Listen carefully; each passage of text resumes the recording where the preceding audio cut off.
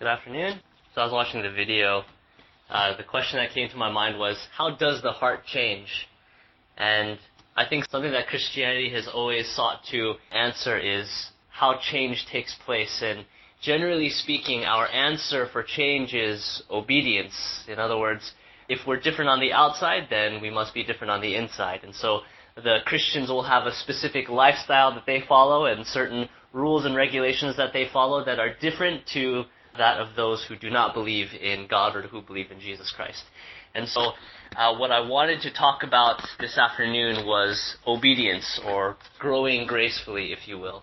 If you have your Bibles, if you can turn to Ephesians chapter 5, verses 3 to 5, what I want to do is have a Bible study with you more than a discourse, really, and very interested in seeing how the discussions will take place after this talk. But yeah, Ephesians chapter 5, verses 3 to 5. And this is one of the many verses on obedience that the Bible highlights. And it's from verses like these that we have specific Christian movements. And I kind of want to talk about that for a little bit. But first, Ephesians chapter 5, verses 3 to 5. And this says, "But among you there must not be either sexual immorality, impurity of any kind, or greed, as these are not fitting for the saints. Neither should there be vulgar speech, foolish talk, or coarse jesting, all of which are out of character, but rather thanksgiving. For you can be confident of this one thing, that no person who is immoral, impure, or greedy, such a person is an idolater, has an inheritance in the kingdom of Christ and God." So there you have it. You've got a few things that are listed here that are contrary to God, and people who practice these things apparently will have no inheritance in the kingdom of God. In other words, if we do these things, you cannot have peace with God, you cannot be in heaven. There's kind of this sense of loss of security for people who practice these things in their lives. Now, if I look at this list, it makes me think, because I think, well, who can have peace with God then? I want to know. Like, you're not allowed to joke around or jest, to have this kind of mindset of revelry, if you will. And I think, I've cracked a joke here or there. Like, what is this talking about? And what happened in history is, between 1730 and 1770, there was this movement called the First Great Awakening. And you have people like Jonathan Edwards, who was a famous American theologian who read passages like this and were influenced in his preaching. And I don't know if you've ever gone online and Googled Jonathan Edwards or any of his sermons, but he has a pretty well-known sermon called "Sinners in the Hands of an Angry God." And if you read the manuscript, it's pretty hard-hitting. He's basically telling everybody they're going to hell. And so what happened is, you have this movement of revival where people heard sermons like this and decided, you know what? My life is not right with God. And they began to change their behavior. And throughout different parts of Europe, this took place as well. And there was kind of this movement of revival, if you will, or revival, depending on how you define revival. And so, if you look at other verses like Revelation 21, and we'll go to this later on, but this is just in reference, Revelation 21 talks about a very similar group of people that are going to be punished, basically. So, basically what happened is, as people read these passages as they preached, they came to the conclusion, if these sinful acts, or if these types of behavior lead to being lost and not having peace with God, then the natural result is, well, if I just don't practice these things, then I will be right with God, right? So if I do these bad things, I am not right with God. If I just avoid or abstain from these behaviors, I will be right with God. And the Bible answer to that is no, actually. And so, if you think of famous verses like Romans chapter 3, verse 20, it says, "By the works of the law, no man will be justified," or no one can have peace with God based off of what they do. And so, if you follow that line of thinking, you cannot make it into heaven for doing certain behaviors, but you also cannot make it into heaven by not doing those behaviors. And so, the question then leads us to, how do we have peace with God then? And what role does a change in behavior actually have in someone's life, or especially in our context, the Christian journey? And so today's presentation is an attempt at working through and responding to this question. And yeah, I'll invite you guys to turn with me in your Bibles, and we're just going to go through a Bible study. We're going to go back to the book of Romans. If you can join me in Romans chapter 7. This question, I find for me personally, is one of the most frustrating, complicated questions that I've asked as a Christian, because in my mind, I always struggle with where obedience falls in my own personal life and how do I have peace. And what I have found is that, just as the Bible says in Romans 3 verse 20, that no one can find peace with God by what they do. I find that obedience is not the key to a change of heart, and it was quite a challenge for me. So what I want to do today is share with you two different kinds of obedience that are presented in the Bible. Two different kinds of obedience. One obedience is labeled the works of the flesh, according to Paul in the book of Romans. The other type of obedience is called the life by the Spirit. And I kind of want to break down these two different kinds of obedience. So we'll look at the first one. So Romans chapter 7 and looking at verse 5. And this identifies the work of the flesh. Here's what the Bible says. For when we were in the flesh, the sinful desires aroused by the law were active in the members of our body to bear fruit for death. So here this verse says the law comes to somebody who is living by the works of the flesh, and they want to do what is right, and here comes the law telling them what to do, and they follow that, and instead of life, it leads to death, according to this text. And so my question is, how would obedience, or how would laws or rules or regulations cause somebody to, rather than become good, become bad? And as I reflect upon my own journey of seeking after that which is right and kind of asking myself, well, how do I become obedient? I have found that there was a period in my life where I made it a point to be very, very obedient. And I had heard all these sermons and read through the Bible and read through different types of literature to basically figure out what does holiness mean. And basically I had made my life very disciplined, and I had a regiment that I would not change for anybody. And so my schedule was basically, if I can wake up by 5 o'clock in the morning, I'm doing pretty good. Like, that's holy right there. And if I can wake up before 5 o'clock in the morning, that's extra holy. So 4:30, I'm doing pretty good. 4 o'clock, even better. And what ended up happening is, because I would go to bed and wake up at the same time, I didn't have to use alarm clock anymore, and my body would wake me up regularly. And not that that's not a bad thing, but just my body would wake me up regularly because I was on this schedule, and I would think, okay, I'm going to wake up, it's 4:30, the sun isn't even out. I don't know how many people are awake, which is good, because if somebody was awake before me and they were not reading the Bible, then, how dare I be a Christian and not wake up earlier than them to read the Bible? And so I would think, I've got to wake up before everybody else. And I would open up my Bible, and for probably around 2 to 3 hours, almost every single day, I would read the Bible. And I would journal that which I was reading, and it was good because I learned a lot. But on the other hand, the attitude was, I've got to be holy. And then I had a prayer request. I had a prayer journal that was, I don't know how many pages long, and I would make sure and make it to that prayer journal every single day. And so after about 4 or 5 hours spending time with God, I thought, I am holy and I am ready for the day. And then what would happen is I would come to breakfast, and it would be around 9 o'clock, and I had a flatmate that we would share the groceries and we would share breakfast, and he would have eaten all the cereal for that day, and I was just irate. I mean, I let him have it. I was like, how dare you eat all the food and not consider your other flatmates? I mean, we pay for this food together, you know that, right? And I was just very, very upset, and I thought, I just spent 5 hours with God. Why am I so mad at this guy? And I could not figure out what had happened there. So anyway, I had a schedule, and yet I was very upset. And so scripture memory was a very big part of my life, and I made it a point to memorize portions of scripture and quote them whenever necessary, especially if somebody had said the wrong thing, or if temptation had come, I would make sure that I, had the right text in mind. And anyway, in my mind, I felt like I was on the right track. I'm ready for heaven. Now, anyway, needless to say, and I've kind of alluded to it, this obedience led me to a feeling of superiority, that I was kind of on a different level than other people. I kind of had this sense of a judgmental attitude when people were not living up to my standards, and I would think, deep down inside, I know you know that this is what Christianity is all about.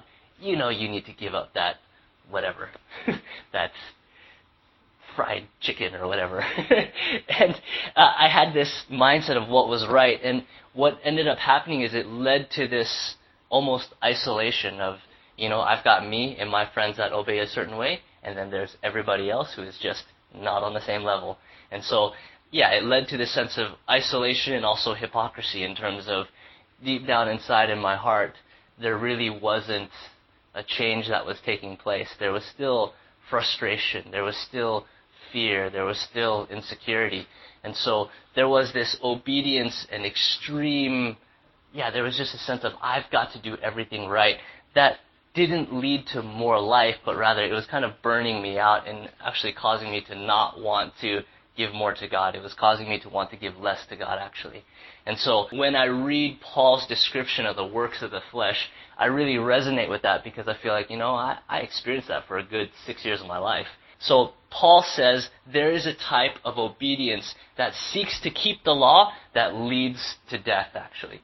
Now, there's a second type of obedience, and if you keep reading in Romans chapter 7, and we read on to verse 6 and 7, it says, "But now we have been released from the law because we have died to what controlled us, so that we may serve in the new life of the Spirit and not under the old written code." And in other places it talks about this life in the Spirit as peace, as freedom, as security, something that gives you strength. And Paul says this type of living puts to death the works of the law. Now, when Paul writes this, he's basically saying, listen, it de-emphasizes, and I'll just put my own word out there, obedience. And I know that sounds a little bit foreign, but Paul is almost de-emphasizing obedience. Now, when I use the word obedience, I'm just referring to obedience as the end goal. In other words, when we think that which is good, obedience is good. So if I obey, I am good. Does that make sense? Now, what Paul is saying is obedience is not the end goal. And even if you do obey, it doesn't mean you are good. And so here Paul says there is a different kind of a mindset towards obedience that leads to more life. And here's what it looks like. And I'm still kind of on that journey. So while I can identify with the legalism and with the other type of obedience, this is still a very new concept for me. And so here's what it's supposed to look like, at least in terms of from the Bible. The true obedience is supposed to lead to humility rather than superiority and having a mindset of a judgmental attitude. It's supposed to lead to humility. And rather than leading to isolation, it's supposed to lead to community and unity, where people come together, and it's supposed to draw more and more and more people together, regardless of how obedient or disobedient they are. It leads to community. And that's why in the Bible, God gives this commandment to love your neighbor as yourself, right? If you experience this true type of obedience, it leads to people being able to grow closer together. I don't know if you have tried to follow God, and because you're trying to follow God, it causes your relationships to actually become more complicated rather than less complicated. And I know I've experienced that in my own life where Jinha and I will be arguing, and I go to her and I say, you know what we need? We need to pray right now. And she doesn't want to pray. And I can't figure out why. And I think the Bible says that you should pray when you're not in agreement with one another. And in my mind, it's so confusing because I'm doing what God wants me to do, and yet it's causing more friction rather than unity. And so my question is, how does that work? And so the Bible is saying there's a kind of attitude towards obedience that leads to love and community and unity and humility. And so here in Romans chapter 8, just the next chapter over, verse 6, it kind of summarizes what Paul is talking about when he contrasts the work of the flesh and life in the Spirit. And in Romans chapter 8, and we read verse 6, it says, "For the outlook of the flesh is death, but the outlook of the Spirit is life and peace." And so here we have these two different concepts. And my question is, I definitely know what true obedience is not, and I kind of have a vague idea of what true obedience looks like, but how do I actually have this experience of true obedience? Now, there are a couple different schools of thought in this area, and last time we were talking about whether or not there's choice or whether or not there isn't choice. There are also big-name theologians that kind of debate over what obedience looks like and how it's played out in the life. The first theologian, his name is Pelagius, and I'm curious, how many of you guys have ever heard of Pelagius? All right. Now, Pelagius broke down man into 3 different sections. It's capacity, will, and action. Capacity, will, and action. And what Pelagius said was, the grace of God played out in a human's life is basically that he gives the human the ability to obey or the ability to change. That's grace, and that's capacity.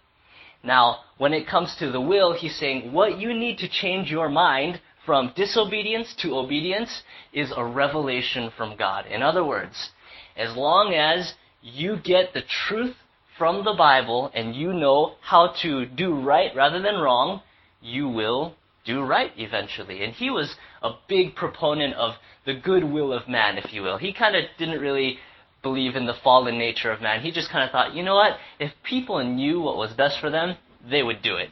That's kind of what he taught. Now, on the other hand, you've got this guy named Augustine. And he read Pelagius' works, and he was really unhappy because he was saying, you are downplaying and watering down what the grace of God really, really means. Now, if you would think of someone like Pelagius, he would read verses like John 17:17, where it says, sanctify them through your truth, help me out, word is truth. And so Pelagius would read John 17 and think, listen, you are sanctified, or you are made pure, or you are made better by truth. And so you just need to take in truth, and you will become good. Now, what Augustine would do is he would say, no, you're missing the point. You have to look at Bible verses like Philippians chapter 2, verses 13. And I'll read this for you.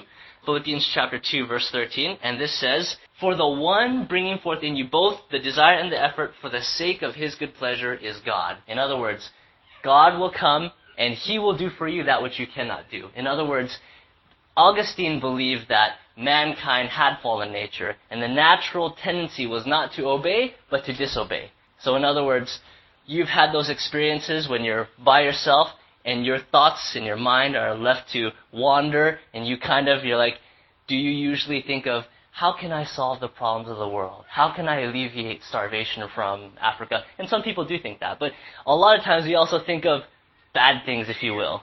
And Augustine would say, listen, human nature is fallen. Human nature is fallen. And so you need the power of God outside of yourself to come and do something supernatural in your life that you cannot do. And that's where change comes from. So on one hand, you've got 2 camps. Pelagius, who believes in, you just learn what is right, you will do right. Versus, you're not going to do right even if you know what's good for you. That's why you need the help of God. And you've got these 2 camps. Now I have a question for you guys. Which camp do you belong in? Do you agree with Pelagius, or do you believe or agree with Augustine? So I'm going to do another hand-raising exercise. I know you guys like this a lot. So, Pelagius, those of you who believe that Pelagius is right, raise your hand. Now, how many of you believe that Augustine is right? Raise your hand. And how many of you don't want to raise your hand? Raise your hand. I got you. All right. Now, here's my point. Most of us would agree that Pelagius isn't right. If you just know what's right, you'll do it. If you go to the airport and you go through duty-free, and in Melbourne you can't avoid it, right? Because they've placed it right in the terminal. Like, you have to walk through duty-free, which they're really smart about that. But when you walk through duty-free, there are 2 major items that are sold that I can see. One is alcohol, and the other one is tobacco. And they're just sold in huge quantities because you don't have to pay tax. So it's like most people that drink would go, hey. Now, when you actually walk through the smoking section, there is one sign that is bigger than every other sign. And that sign is the cancer warning sign. It says, warning, do not smoke. Smoking causes cancer. And it's like this black, huge sign. But it takes up like a huge space on the floor, which means they're selling a lot of cigarettes. And so my question is this. It is scientifically proven that smoking is not good for you. And yet, people still smoke. And we might look at that and say, oh, well, that's kind of silly. But even as Christians, I find myself thinking the same thing. if I just tell this person this is wrong, I expect that they will change. Now, what I'm finding more and more, and my son is only 9 months old, so I can give him the benefit of the doubt that he actually doesn't understand anything that I'm saying. Because usually when I tell him no, he smiles. I'm like, Micah, do not go up the stairs. And he'll turn around, give me this big smile, and then keep crawling, right? And I'm pretty sure that he doesn't understand me, and at the same time, I think that when he grows up and he does understand me, he's still going to do the same thing. And what I find is in my own life, and people that I have known treat me the same way too. As long as Roy knows what to do, or I think as long as so-and-so knows what to do, they will change. So this huge list that we read in Ephesians, immorality, all these things, don't be immoral. Now, who doesn't know that immorality is a bad thing? Who thinks to themselves, I'm married and I've got a life partner, or I'm in a committed relationship, but maybe it won't be bad if I just pick up another partner on the side. Maybe they'll be happy for me. Hey, it's not really this thing that, it's not a matter of not knowing, right? But the big question is, how does that true obedience actually take place? Now, on the other hand, when you think of the camp of Augustine, it's almost spiritualizing and making something so supernatural that it isn't understandable.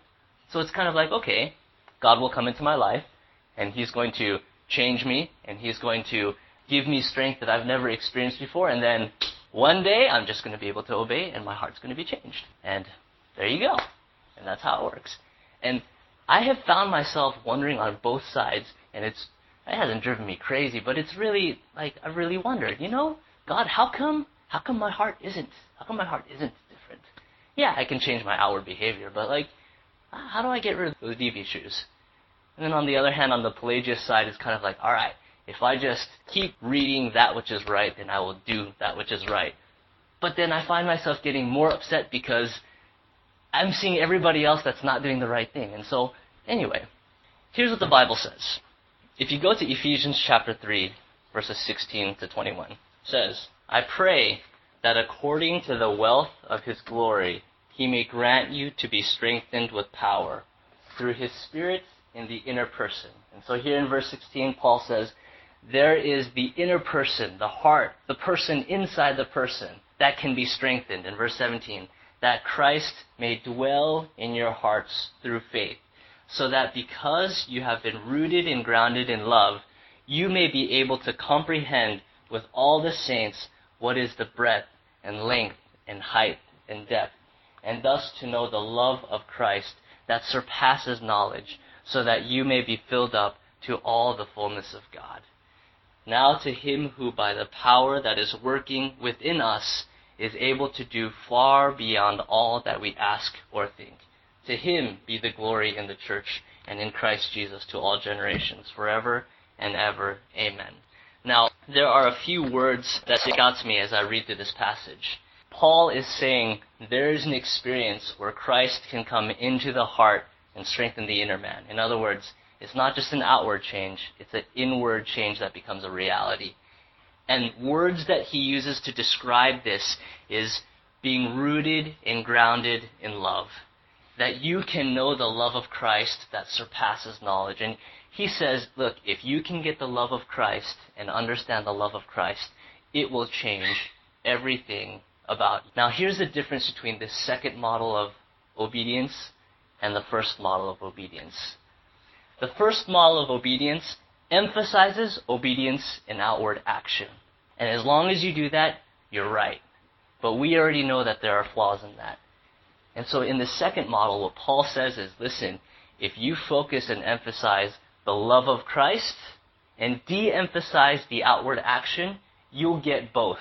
But if you only focus on the obedience, you can miss the love of Christ. Now, we've talked about in the previous weeks the importance of accepting the love of Christ and the fact that Jesus understands us. He's died for us. And in Calvary, we know that God understands us because when I make mistakes, I can look to Calvary and say, you know what? There is forgiveness. And in that act, God communicates His love, His righteousness, the fact that He understands us. And Paul is saying, if you can live in that experience, in that knowledge that God really genuinely loves you, the obedience will come. And let me try and illustrate this way. And I think I've shared this before, but I just can't think of a better illustration. Before, when Jinha and I were courting, I would always try to make up for my mistakes, or I would try to make her happy by doing good things for her. Like, I would wash Jinha's car, I would vacuum it out really good, fill it up with petrol, I would make food for her, clean her apartment, do all these things. And Jinha would be like, you know all those things that you did? Like, on a scale of 1 to 10, 10 being the best, 1 being the greatest, it's kind of like a 3 or a 4. And I was kind of like, whoa, like, it was just gut-wrenching. And I thought, I did all these things from my heart. Like, I love you, you know? And she's kind of like, meh, that wasn't really it. And I asked her, well, what do you want? And she told me, quality time. Okay, quality time. And so I shared before, I would set time apart just for Jinha, a whole day, no studying, no nothing, just Jinha. And even after that, she's like, that wasn't it either. I'm like, what do you want? And I'm just thinking, I've gone through the checklist, I've done all the nice things, I've spent time with her, I've done that which she has asked me to do, what more can I do? How can I really connect with this woman? And she started using words like emotional connection, and I kind of had no idea what she was talking about, right? And I kind of thought, yeah, like, I don't know what you're talking about. And the more that I thought about it, and the more that I think about it even now, the more it makes sense to me, because what I'm finding is she knows what she wants, and in communication, it's difficult, but I think I figured it out, right? And what she wants to know is, I just need to know, I need to connect with you in a way that communicates that you really, really love me and give me security. You're not going to leave me. You appreciate me. And we're able to communicate that to each other. I need that time period. And honestly, it's just 5 minutes of that. Just sit down with me, look at me in my eyes, and communicate your love. That's what I need. And I want to communicate to you my love for you. I need to connect. And from that comes, I clean the house, I do these things. And what I found is, if I connect with her, and then I clean the house, she's like, thank you so much for cleaning. And she really appreciates it. Now, if I just do the cleaning and I don't do the connecting, it's kind of like, yeah, that was good. But there's still a sense of like, are you doing that because you like things cleaned, or are you doing that because you're doing something nice for me? You know what I mean? And so she's saying, I need that. And now, in the gospel, God comes to us as a God and says, listen, yeah, there are acts of obedience that I appreciate, the keeping of the commandments and et cetera, and that whole list of Ephesians that we just read. But what God is saying is, what I want you to know is that I want to connect with you. I want to communicate to you that I deeply, deeply understand, appreciate, love, and I want you to know that I feel that way about you. And if you don't get that part, everything else is misunderstood. Everything else is misunderstood. Because you can obey, you can do all the right things and not love at all. And not know that God loves you, and not be able to love other people that do different things than you do, or have a different lifestyle that you do. But if you can get the love of God, you will be able to prioritize love to that person, and obedience will come. So in ending, what I want to do is, I've got the stick. Have any of you ever, when we were younger, we used to see what we can balance on our hand. And we would always try and grab the bigger and bigger and bigger object and see what we could do. So it started out with tennis rackets, and then it went to table chairs, and then we were like, well, let's grab the table. And it was a small table, but anyway. And it was just kind of it was one of these games, and I'm wondering, has anybody ever done the same thing where they've tried to balance something on their hand? All right.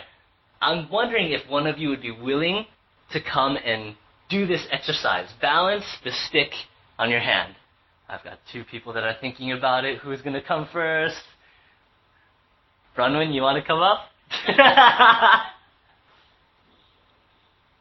And what I want you to do...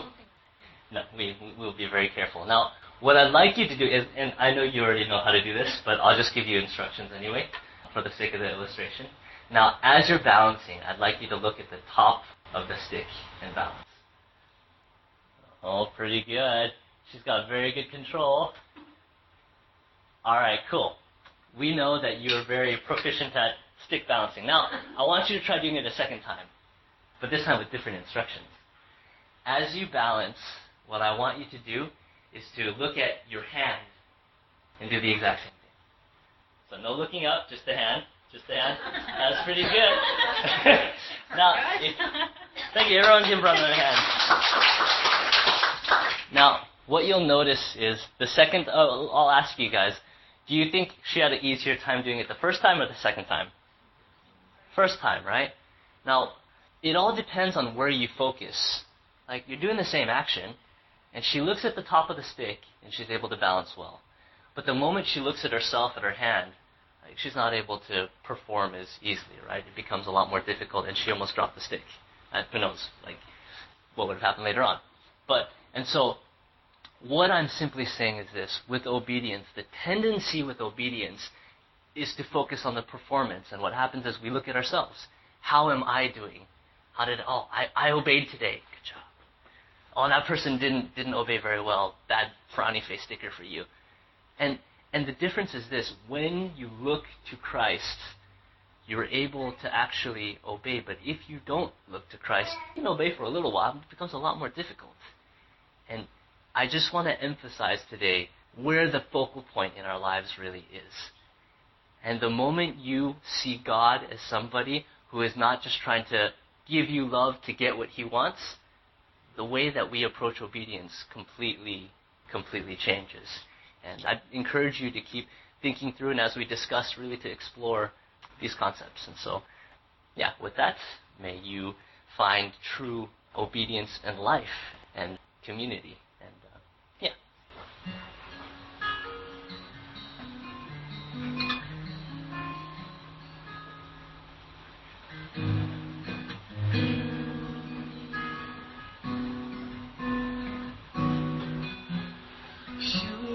Purify my heart.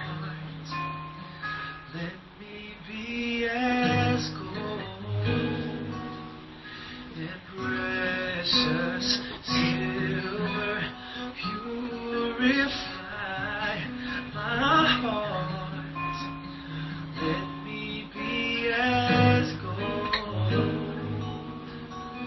pure gold, refiner's fire.